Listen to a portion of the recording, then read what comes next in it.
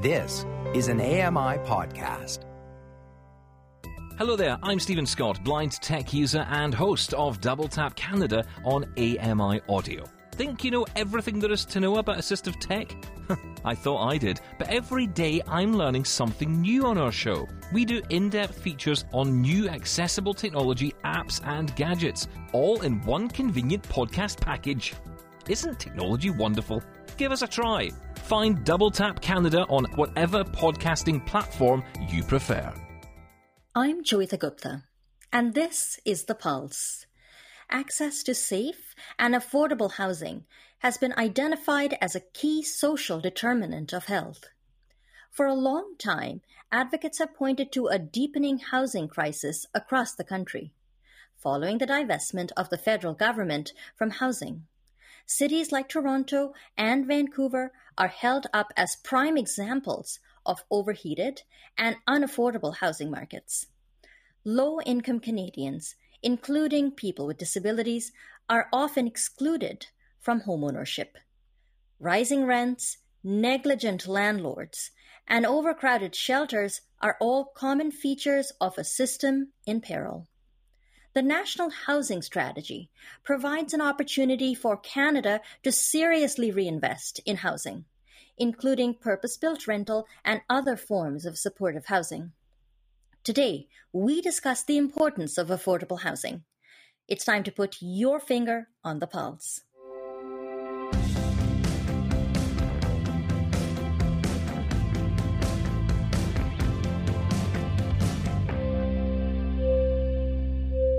Hello and welcome to The Pulse on AMI Audio. My name is Joyita Gupta and I'm the host of the program. It's great to be with you today, and I hope that wherever you are and whatever you're doing, you're keeping safe and staying well. Just a quick reminder, if you'd like to follow up with any of the AMI audio coverage related to the pandemic, you can visit ami.ca/COVID-19. We're talking about affordable housing today, and we have two guests on the program. In the second half of the show, we'll hear from a student at Carleton University, Leif Harris, who will discuss his experiences with housing and his part in a research project that's taking place at Carleton University. But first, my guest today and right now is Jacqueline Kennelly, who is an associate professor at the Department of Sociology and Anthropology at Carleton University.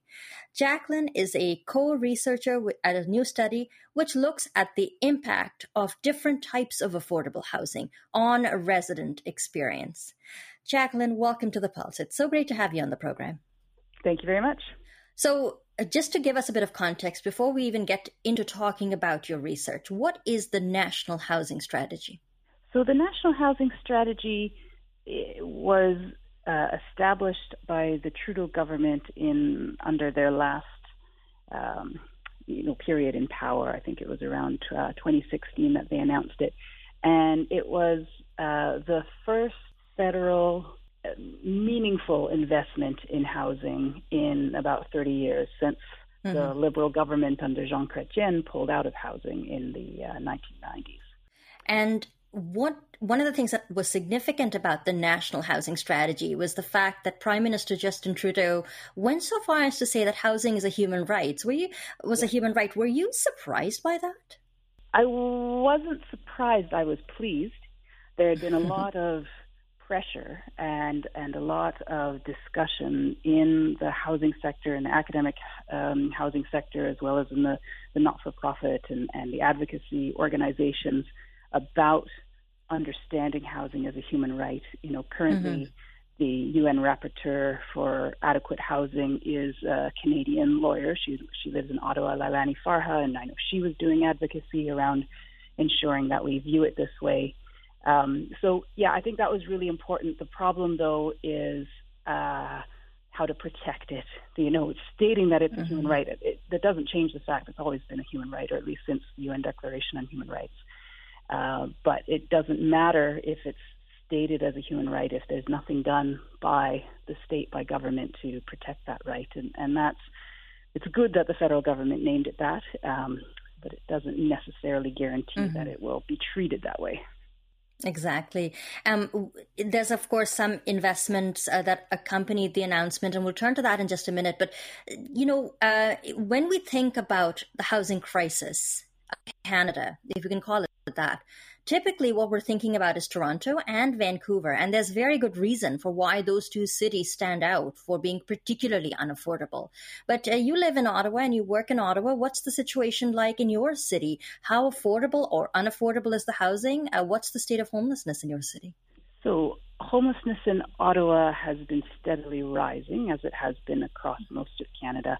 The composition of homelessness has shifted, and has shifted in ways that we should be alarmed by. For instance, the fastest rising category of people who are homeless in the last few years has been families. So family homelessness has become, one of the major drivers of the numbers of homelessness in Ottawa. My focus, as we'll discuss, is on youth homelessness. What I should also say is it's actually really difficult to get accurate numbers of how many people are homeless because we rely on statistics that come from shelters, and not everyone who is homeless makes contact with the shelter.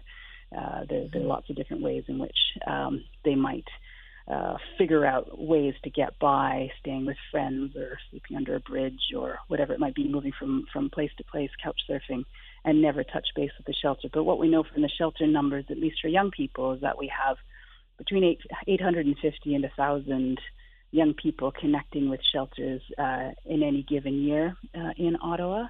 And I don't have the numbers off the top of my head for adult homelessness, but it's higher than that. I would imagine. And as you said, probably underreported because there's so much invisible homelessness that we're not really able to track with the tools that we have at our disposal. Let's turn our attention to your research. You mentioned that you're working with homeless youth and trying to research their experience. What more can you tell us about your research? Yeah, so this is part of a national project. I am the co-investigator alongside several other colleagues. The lead investigator is out in Cape Breton, and then we have colleagues in Saskatchewan and British Columbia and Quebec. So we're all working together on the project, but one piece of it, there are national components, but then there are also regional components. So I'm the lead of the Ontario Regional Focus, and very more specifically than that, I'll be conducting research in Ottawa with young people who have left homelessness and are now in different types of affordable housing. The focus overall of the research is to try and fill a pretty significant gap in knowledge, which is the question of what types of affordable housing create the best outcomes for people. We really don't know. And currently what happens if a government is able to get their hands on money to put towards affordable housing, the way in which that money is used is somewhat arbitrary. There's no kind of evidence base to guide their decisions. So they might decide they'll use it for portable housing. Well, housing benefit tends to come from federally, but municipally they're usually called rent supplements, which means that someone can take that money, if it's portable, and take it into the private market and use it to subsidize private rent. Or they might put it into building public housing that's specifically made to be affordable and to be, managed in the public interest, not a private for-profit enterprise. And so the focus of the research is trying to understand when young people, specifically in Ottawa, and different sites are looking at different demographics, when they land in a different, say, social housing versus a rent supplement in the private market, how does that shape their experiences? And even more than that, what role, as you mentioned at the beginning, we know that housing is a really important factor in protecting someone's health, but it's necessary but not sufficient. So what are the other factors that allow or disallow young people to thrive once they're housed? This might be a very nitty-gritty question, but I hope you'll humor me. When you say housing affordability, how are you measuring affordability? Is it as something that's related to the average rent in an area, or are you looking at affordability in terms of income? What is your indicator for what affordable actually means? Yeah, so in Canada, we tend to use, when we talk about housing affordability, we tend to use the StatsCan definition of it can be no more than 30% of a person's income. So it is somewhat earmarked to income, and of course you can make more generalized statements depending on an average income in a particular neighborhood, that kind of thing. But for a particular individual, it has to do with how much money they bring in and how much they are then putting into housing. When we talk about youth homelessness, when we're talking about youth in particular, we're talking about a group with very diverse experiences, people dealing with addictions, people who've left home early because of abuse, people with mental health issues. How are you accounting for that diversity of experience in your research? It's an excellent point. There's a broad range of experiences and backgrounds and demographics. So one of the things, so it's a 5-year project, and actually the first year of the project, we're going to spend having discussions and doing training and building relationships between us and the community partners and the co-researchers. And you'll be speaking with Leif shortly, who's a co-researcher. And part of what we're going to be doing this year is talking about recruitment in order to ensure that we have that wide range of representation in the study. So we have community partners both nationally and locally. In Ottawa, we're partnered with the Youth Services Bureau, as well as Ottawa Community Housing, which runs the social housing here, as well as CCOC, which is Centretown Citizens Ottawa Corporation. They're not-for-profit housing. Mm-hmm. And so we'll be working with those partners to help us with recruitment, and as well as the City of Ottawa, which maintains the centralized wait list. And one piece of the research that was required, but is also just in keeping with the approach of the researchers, is what's called Gender-Based Analysis Plus. Mm-hmm. And so if you've heard of that term, GBA Plus, it's basically, that we can't just assume everyone's experience is the same, but we need to look at factors like gender, disability, sexuality, indigeneity, race, ethnicity, migration status, all of those pieces, in order to, actually be able to answer the research questions properly. So we'll be developing that over the course of the coming year. Sounds like it's going to be a work in progress, and 5 years, we would hate to lose track of your work. How do we keep on top of what you're doing, and is there a website that you could direct us to? Yeah, there isn't a project website yet. I run a research center. It's called the Center for Urban Youth Research, and the website is urbanyouthresearch.ca. And we'll be posting updates there. And then once we get a project website, I'll definitely link it to the research center's website. So that will be another way to find it. Wonderful. Jacqueline Kennelly, thank you so much for speaking to us today on the program. It sounds like a wonderful initiative, and I wish you the best of luck with it. Thank you very much. I appreciate speaking with you about it. My name is Joeitha Gupta, and in the first half of the program today, you heard from Jacqueline Kennelly, who is a professor at the Department of Sociology and Anthropology at Carleton University. She spoke to us about some of her research that looks at the effect of different types of affordable housing on resident experiences. And right now, I'm joined by a student and researcher at Carleton University, also in the Department of Anthropology. I'm very pleased to welcome Leif Harris to the program. Leif, welcome to The Pulse. It's really great to have you with us.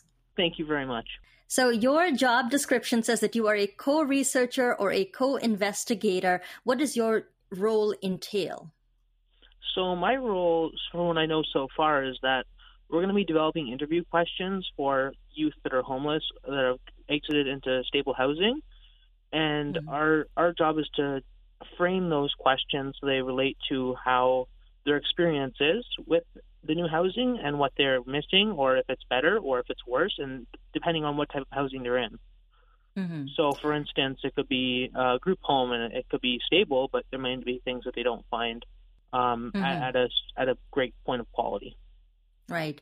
So tell me a little bit about some of the ways in which homelessness presents specific challenges for youth in Ottawa. So give us a few examples of how you might be young and you might be dealing with homelessness. What are some of the challenges that come up? Well, there's a lot. For one, if you're homeless, you don't really have an address so you can apply for it. Well, it's not really, you don't need it for to apply for jobs, but it like from my experience, people that are homeless, including myself when I was, it was very difficult to maintain a job not knowing where you're going at the end of the night. You don't really have a safe place, which is huge in terms of mental health and physical health, as well as spiritual and emotional health. It's very difficult to feel a sense of confidence or any sort of what's the word, like you don't really feel like you're a part of something bigger than yourself, and I think that's a big aspect to it. Yeah, like a sense of belonging, right? Exactly. You know, one of the things I was talking to Jackie about in our part of the conversation was the fact that there are so many barriers. And she was talking about taking on a gender-based analysis and looking at things like gender and race and indigeneity. How are those factors coming into play when we discuss youth homelessness? Well, in youth homelessness, definitely, usually people that are coming from other countries are higher chance of becoming homeless than people that have been born here. I also know that there are a lot of barriers in terms of finding housing, someone to co-sign for a lease. Usually there's a lot of people that are on the registry for subsidized housing because they can't afford housing. The housing market is very expensive in Ottawa. And they usually ends up with I think it's 7 to 9 years is the average wait time to get a subsidy through the city, which is a very long time to be homeless. It is, and a lot of things can happen to you in 7 to 9 years when you're still waiting for a safe place to call home. When you think about many of the things that a young person might want to do, go to school, college, or university, maybe start a family, maybe it could be undertake a full-time employment. What are some of the hurdles that you've noticed in terms of just not having an address and not having somewhere that you can call home? It definitely feels like impossible at times. Like I remember when I was homeless, I always wanted to go to university. I had the grades and everything when I was in high school, but I didn't really have a safe place. And how it's hard to maintain priorities when you're constantly on the go from one place to another, not sure if you can stay there or not. And just to cook meals and things like that, like it can be very challenging, and it's frustrating too because it's not like it was your fault that you're homeless. Exactly. Well, for me, it wasn't, but yeah. Tell me a little bit about what you think your role is going to be in the research. You've had a lived experience of homelessness, and do you think that's going to help participants feel a little more at ease with the research? This is my hope. I think so. I mean, from my experience, when I did a lot of, I was a research participant in a lot of different projects and stuff, like Making the Shift and other things. It always felt more like a peer that I was talking to when it was someone that had lived experience. And I like that aspect a lot. And I think it's really cool that Jackie's implementing that because, like I said, my hope is that that's the case. I don't know how other individuals feel, but I generally feel a sense of relation in that sense. Do you think that a lot of landlords understand the challenges related to being young and dealing with homelessness? I mean, a lot of students, even those who may not have had a prior history of homelessness, talk about how landlords are reluctant to rent to them. They feel that students don't have a stable source of income. They're all just out to party and they'll wreck the place. Do you feel that discrimination is a factor in youth homelessness? I do feel like that's a factor for sure. I was lucky because my landlord is an organization that I got a subsidy through, but I do feel in many cases that it's very challenging for youth to find housing because of the landlords, and I'm not saying all landlords are bad or not bad, are discriminating against youth, but it definitely seems like a large fraction of them are. Yeah. I mean, one of the things I wonder about is whether by the same token, young people might also find it difficult to keep housing. I mean, one of the examples I was giving a workshop on tenants' rights at the University of Toronto, because that's my other job.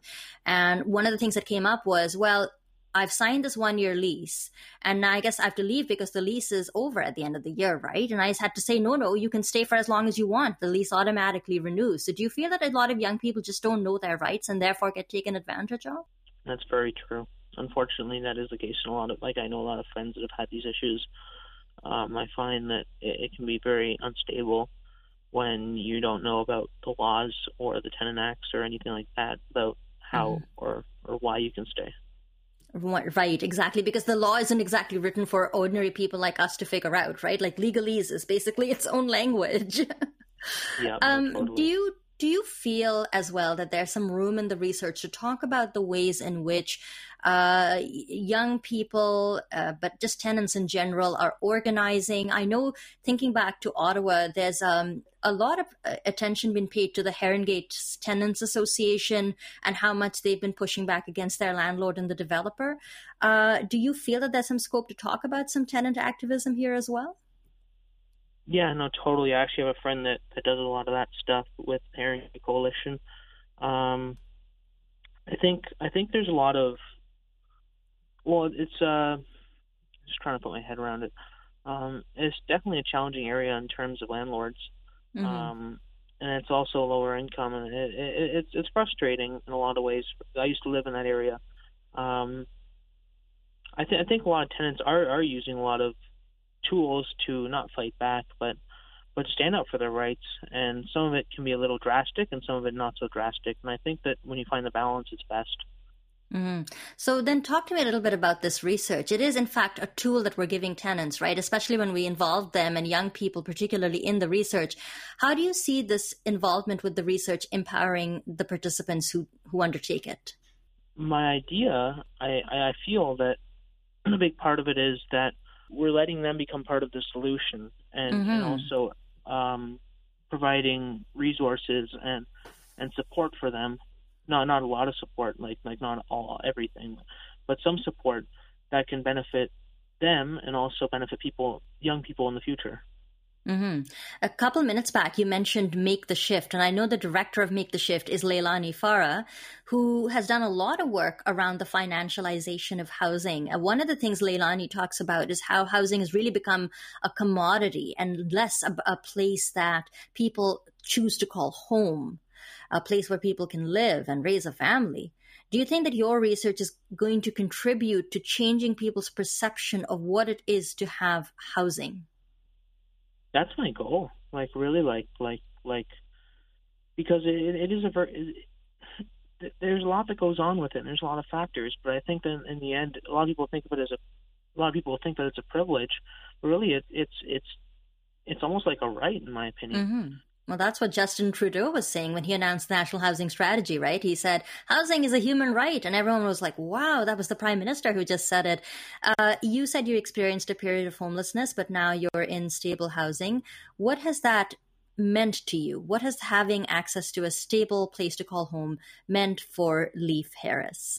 Since I got the place, 2 weeks after I got a job, 3 weeks after I applied for university and got accepted, I've come from a very low area, from before when I was homeless to now I'm doing my second year in anthropology. I'm part of 2 different committees, one with GEO, one with Schizophrenia Society of Canada.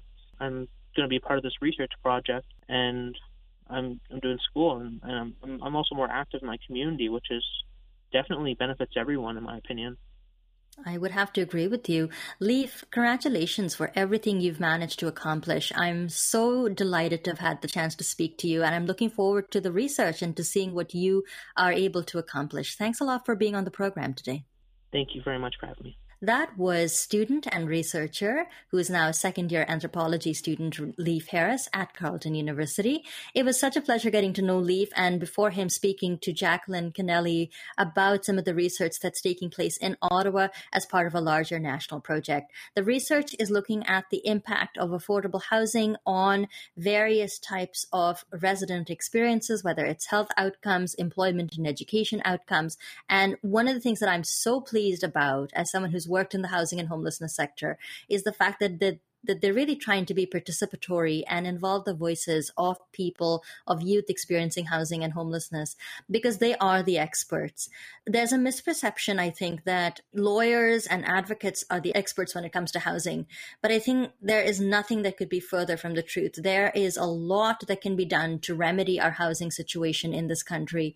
Our shelter system was never supposed to be a response or a solution to homelessness. It is at best a Band-Aid solution, and our shelter system is often bursting at the seams. So what the National Housing Strategy does is commit us to building affordable housing, investing in affordable housing, looking at some of those portable rent supplements as a way to give people a path into housing stability. If you missed any of my conversation today, either with Leif or with Jacqueline Kennelly before, you can always find the podcast on your favorite podcast platforms. I also want to remind you about our show blog, ami.ca/on the pulse. I'll make sure to put a link to any applicable resources, and you'll have a few additional comments from me there as well. I'd like to thank Jacqueline Kennelly and Leif Harris for being on the program today. Thanks also go out to AMI's content development specialist, Karen McGee, who sent this story our way. Our technical producer for The Pulse is Nasreen Abdul Majid. Paula Deneen is our audio technical supervisor, and Andy Frank is the manager of AMI Audio. I'd like to thank you for listening and being a part of the conversation. If you have any feedback for us, you can write us on Twitter at AMI Audio. Use the hashtag PulseAMI, or you can find me on Twitter at Joita Gupta. Please do follow me, and I'd be happy to follow you back, and we can try and keep the conversation going online as well. Feel free to write us a quick email, feedback@ami.ca, or you can give us a call at 1-866-509-4545. That's 1-866-509-4545. And do let us know if we have your permission to use the audio on the program. Thanks a lot for listening, and have a wonderful rest of your day.